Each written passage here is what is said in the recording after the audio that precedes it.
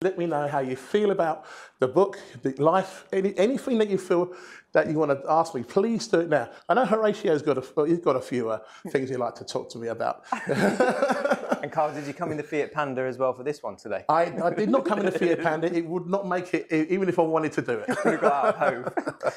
Carl, I still want to support the scene, support the next generation. I've just created another record label called Awesome Soundwave to sign electronic live artists. As Horatio knows, we've been working on his music coming out on 21st Century Records, as well as Bush, as well as Integ. Because he's one of the stars at the moment, Horatio, coming through the ranks. But I can't ignore it. I mean, there's such a great energy coming through. I can't just sit there and just watch Holby City and just go, I've done it. It's impossible. So that's what drives me. When I hear new music, I still want to support it. Yeah. Carl, talking of putting your balls on the line, at the weekend you played in Liverpool at Circus. Yes. And there's this video of the crowd in full swing. But I discovered this earlier in the week, talking to you. What's not obvious is that was actually the first song you played. So what do you do from that moment when it goes that big? And do you still get nervous? Yeah, well, the thing is that Horatio did this amazing mix of Calypso. So well done to you. And I was sitting on this record since COVID, since you did it. I was playing it in America. I had to leave America, come back to Australia. I got stuck there for 18 months, no dance floor. I did play it on some of my streaming shows, but it still didn't get across in some ways. But I know there's going to be one party at one point somewhere that's going to get it.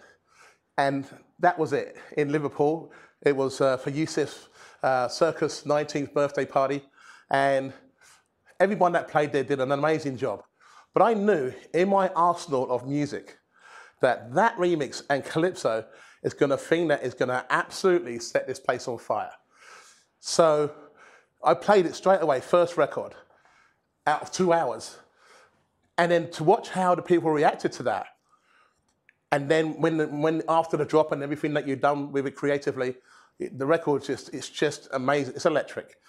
And I stood there and I thought, now what do I play after that? Because I have no plan. It was like, this is the biggest record that I've dropped and I don't know what to do next. So I'm kind of sitting there going, oh, Jesus. So I'm looking through, I'm thinking, oh, that's not good enough. No, this is not good enough. Oh, man, this was a moment for me where I was really challenged by what I played next because the record was so big. And everyone that's seen it have just seen it as something that went on fire. And I was really happy and very proud to be able to play that at a particular time to show people that I'm back, I'm still listening to new music, still getting behind creative remixers and producers. And I want people to have a great time with this music. We really are not going anywhere at the moment. And that record is basically a testament to that.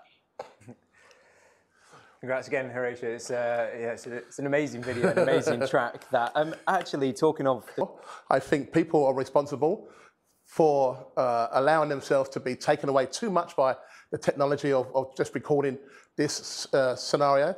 I think it's really hard when we were raving, we never had the phones and everyone was really going mad and having a good time.